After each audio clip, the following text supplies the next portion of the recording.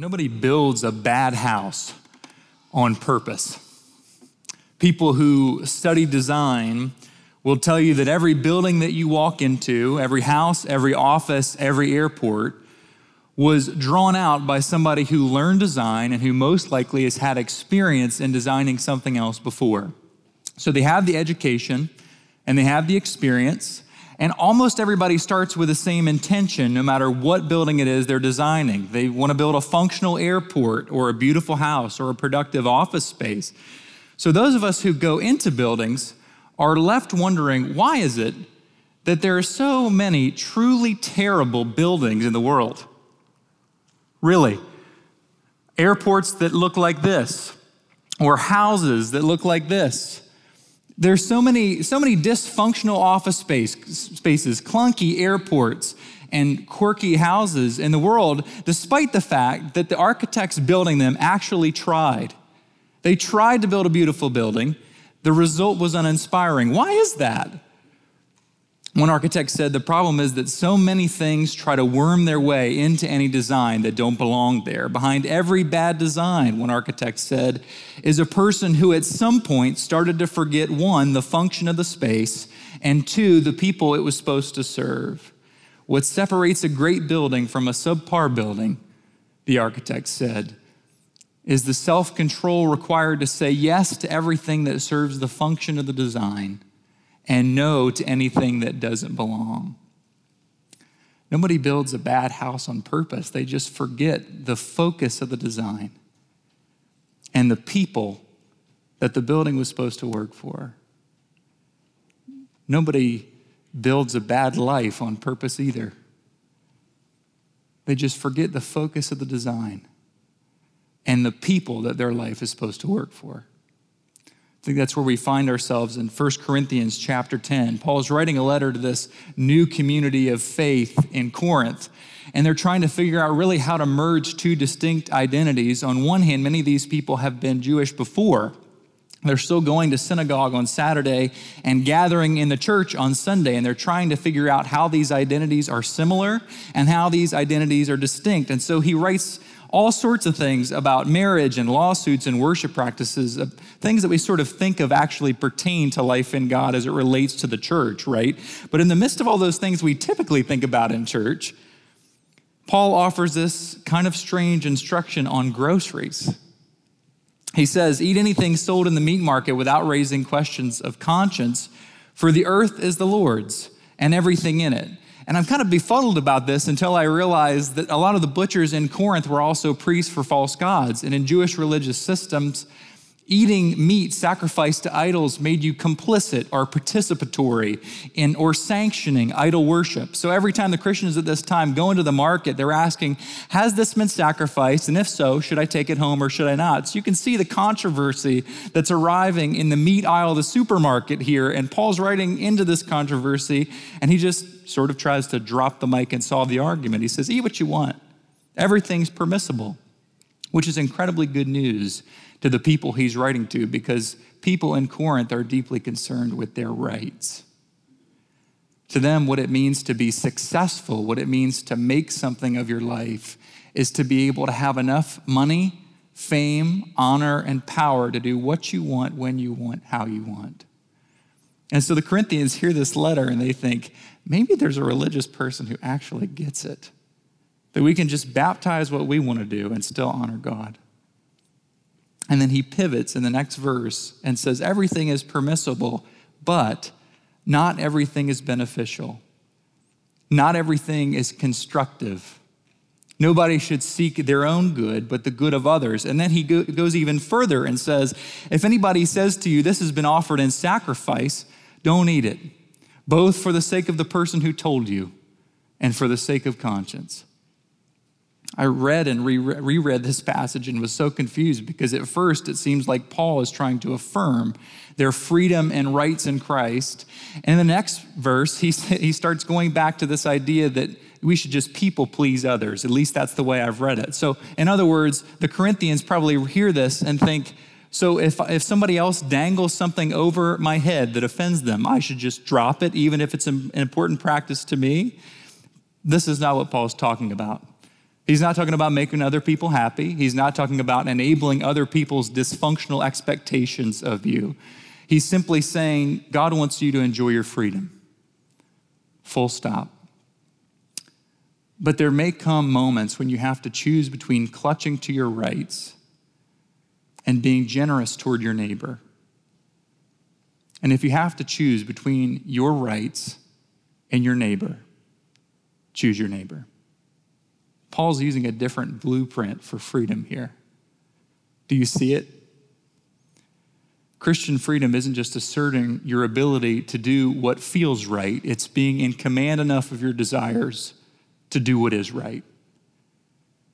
If you're born into a culture like Corinth and like ours that values freedom to do what you want, you hear from an early age that part of your rights is to make of the world what you want it.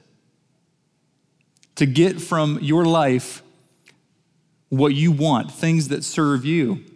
And you hear that freedom is the ability to throw off every outside limitation in order to do what feels right to you. Whatever you do, we say, whatever you do, the Corinthians say, don't give up your rights. The problem, Paul says, is that you can be well within your rights and still be wrong. There are all sorts of things that your rights will allow you to do that love won't. Your rights will allow you to eat meat sacrificed to idols, but when it prevents your neighbor from knowing God, love won't let you do that. Your rights will allow you to spend all of your money on yourself. You have every right. But love for the poor won't let you do that. Your rights will allow you to lose your temper with your children or your spouse or anybody over whom you feel authority. Love won't let you do that. Your rights will allow you to approach every relationship in your life as a competition for power, going into your workplace constantly wondering how you're stacking up on the totem pole of appreciation and recognition and skill. Going into your friendships, instead of celebrating other people's success as success for them and a win, you see it as another thing you didn't achieve. But love won't let you do that. Freedom isn't about insisting on your rights, Paul says. It's about knowing when to give up your preferences if that's what love requires. That's why Peter and Paul both write at long length, much to my dismay, about self-control. Growing up, I've tended to think of self-control as a way to suppress desires that I would always have, as if God was telling me no to all the things that I'd want to do throughout my life. I'm realizing now that that's too small of a definition. Self-control to Peter and Paul is simply living by design. It's being purposeful about what you allow into the floor plan of your relationships and your calendar and your heart. It's leading your desires toward good things instead of following your desires wherever they lead. It's building in structures and checks and balances in your life that uproot the things that have wormed their way into your heart that didn't belong there. It's aligning your choices so that you're free enough to say yes to what love requires and no to what love won't allow.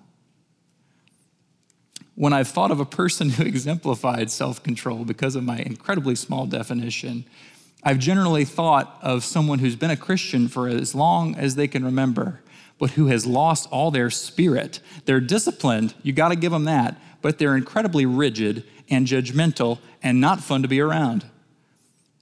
That's the, advertisement for self-control that maybe I bought into. But then I look at Paul and Peter's definition when they talk about living by design. And I realized that if self-control really is about saying yes to things that love allows and no to anything love won't allow, the example isn't an old curmudgeon who's rigid and has a life that gets smaller. This is an artist who says no to doing extra commissions on the weekend so she has time to volunteer teaching art classes for people who can't afford them. This is a person who's saved money all their life, taking a year off of saving to give everything they earn beyond their regular expenses away to other people. This is someone who says no to going dinner with his boss and coworkers so he could say yes to dinner with a colleague 6 months sober who needs to talk about new habits for recovery. It's a 22-year-old who has been saving for years to finally get out of this old Buick that she's driven through college, who ends up giving her car fund to her grandparents' rent. It's a person who says no to their own comfort zone so they can attend a recovery group to be accountable for an addiction they have that they've hidden under the thin veneer of a really good Christian reputation. Every one of these people did something I think most of us would consider a sacrifice. They've all given something up, but I don't think any of them want what they've given up back because they've said no to something that love wouldn't allow, to embrace something that love required. And they don't feel heroic for it either. They're just doing what anybody would do if they live by design. I think most of us, once we commit to life in Christ, want this, right? We all want a life that's more conformed from our actions to our reactions to our habits to our attitudes to be in greater alignment with Christ. We want habits that make our life bigger and fuller and more expansive, just like every architect, when they start a project, wants to design a building that sings.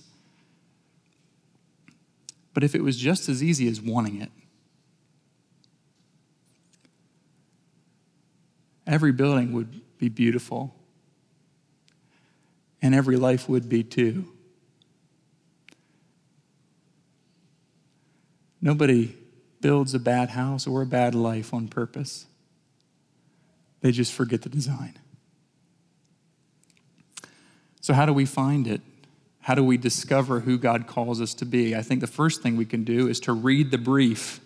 Architects start designing a house based on what they call a brief, or a plan that they come to with the client that'll help the building produced serve the client's needs. And Paul actually gives the church in Corinth a brief for constructing their life when he says, I'm not seeking my own good, but the good of many so they may be saved. Follow me as I follow Christ. If Paul was seeking his own good, he never would have left his career at the top of his game. He had prestige and power and money and connections, all things that many of us in the church, after our relationship with Christ, still yearn for. And yet Paul says no to that because he believed that the mission of God was a much better way to spend his life, despite the fact that it ended up taking him into prison, being bitten by scorpions, and considered a traitor to his own religion. So when he says, follow me as I follow Christ, you can bet that he does so knowing that if you look deeply enough into his life, you'll find that yours may also include giving up a lot of your rights for love's sake. Because God doesn't have just your life in mind, he has the nations in mind. Here's a good way to figure out if you're following the brief. When you daydream about things, when you plan how you're going to spend your time or your energy or your attention or your resources, do you think about things that will only benefit you? I'm not saying that there's anything wrong with using your time and attention and resources on things that you enjoy. Hear me say that. And hear me say that there may very well be things that God would have you use those resources for that are currently not in your dreams. He may call you to use your convertible savings to sponsor somebody's education or your lunch break that you could have been connecting with your boss, angling for a promotion, to mentor a kid at Kids Hope.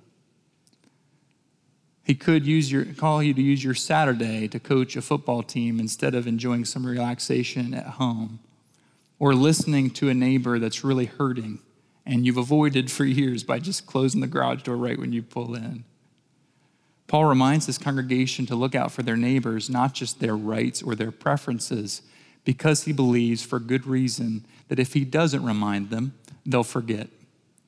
And so will we.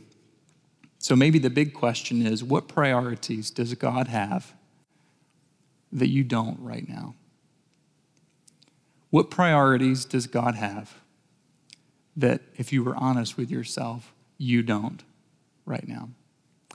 The second thing we can do is to work the building plan. A building plan, said one contractor, is just a series of daily actions that come together to make a building. Your habits, as it turns out, are just a series of daily actions that come together to make your character. Paul says, whether we eat or drink or whatever we do, in other words, even the smallest things, let them be done for the glory of God.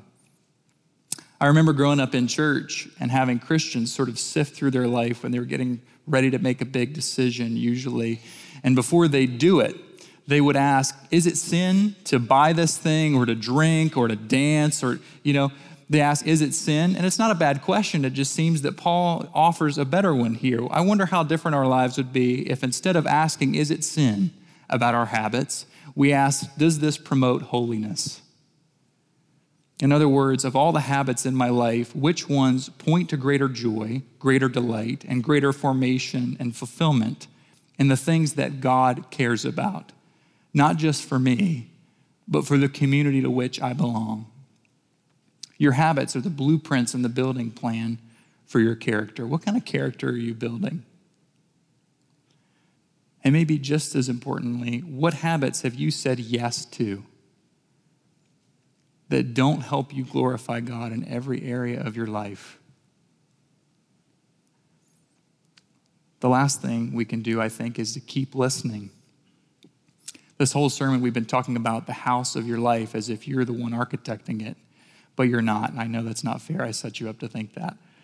But that is the way we tend to approach our life, isn't it? We build into our life our priorities so thoroughly that we have no margin to listen for God or to the deep cries of other people's hearts. But Paul in this passage assumes that part of your life will be spent learning to know God's heart more deeply and with people who don't know Christ but trust you enough to invite you into their life. That's one of the most familiar ways I think God often calls us to give up our rights, isn't it? Is by giving up our time to people we feel have no claim on it. I remember years ago, a friend of mine got invited to speak all around the world, but he turned almost every invitation down. He accepted only about 1/10 of them. So he could spend more time, he said, with one man he discipled on weekdays in a McDonald's and spend more time being really present with his wife and his kids, who were 9 and 11 at the time. For a long time, he said, I was so convinced God called me to speak that I said yes almost every time. But all the while I knew that there were people around me God was calling me to serve that I was missing. It's not that speaking was a sin. Maybe it was what I needed to do in that season, he said, but now it seems like God's making me more okay with missing a chance to speak and less okay with missing a chance to listen. Where in your life is God inviting you to love by listening? Where in your life is God calling you to say yes to his invitation and no to anything that love won't allow? Is it your priorities? Is it your habits? Or is it your listening? If it's your priorities, I'm going to ask you to make a commitment this week to something that God cares about that's not currently on your own priority list. Some of you probably already know what this is because God's been stirring in your heart a passion or a discomfort towards something for a long time that he'd call you to address. And so if you already know what it is that God's calling you to do it today. Like before you leave, send an email or a text to the person that can keep you accountable for doing that, or the person that'll help you in that effort. If it's an organization or a person, send them an email. But if you don't know what to do and you'd like help sifting through the process of what God's doing in our community that may not be on your priority list, but you want to be a part of, I'd encourage you to email Pastor Bo. In addition to being a wonderful human being who has great tattoos, he's also really good at conversation and discernment. And would love to sit down with you and help you sift through some of what God's doing in your heart and some of how that might align with what God's doing both here and around the world, whether that's through our church or through another place. Bo probably knows about it. If it's your habits, I'm going to invite you to reach out to somebody for help and know that you're responsible for finding it. A pastor or a counselor or an accountability partner or a group who can disciple you more deeply. Whatever it is, I encourage you before you close your browser window or leave this room or the parking lot to reach out to somebody, not who's going to make you be free. Sometimes we have these unreasonable expectations of accountability relationships as if it's another person's job to free you from addiction or a habit that you've had for a long time. It's not. But to find someone who can keep in conversation with you about ways in which you're saying no to things love won't allow and yes to things God's calling you to. And if it's your listening, I'm asking you to set aside 2 minutes in your morning, maybe right when you wake up, maybe before you're walking out the door as you're on your commute, where you'll simply ask God to help you be a blessing to someone along the way. And then to take 2 minutes at night, maybe at dinner time with your community, or maybe just before you go to bed, and just ask God, how do we do today? Review the opportunities in which God brought people into your life that you could love by listening. Whatever it is, whether it's your habits or your priorities or your listening, I keep believing that God's fashioning our church into the kind of people, from our calendars to our budgets to our way of talking about people behind their back or reacting when they hurt us, who are deeply rooted in living a life, as Paul says, not just for our interests, but for the interests of others and the good of many, so that they may know God deeply. Let's pray together. Holy Spirit, we believe that you have called us to live lives that glorify you on purpose, so that the things that we include in the floor plan of our heart and our character and our life are purposefully pointed toward habits and practices and listening and priorities that root holiness in our hearts. Not just so that we can say no to things that we always want, but so that things that we currently want can be bent into alignment with your heart, reshaped by the movement of your Spirit, so that when you call, and it requires sacrifice, there's no cost too high for us to say yes to.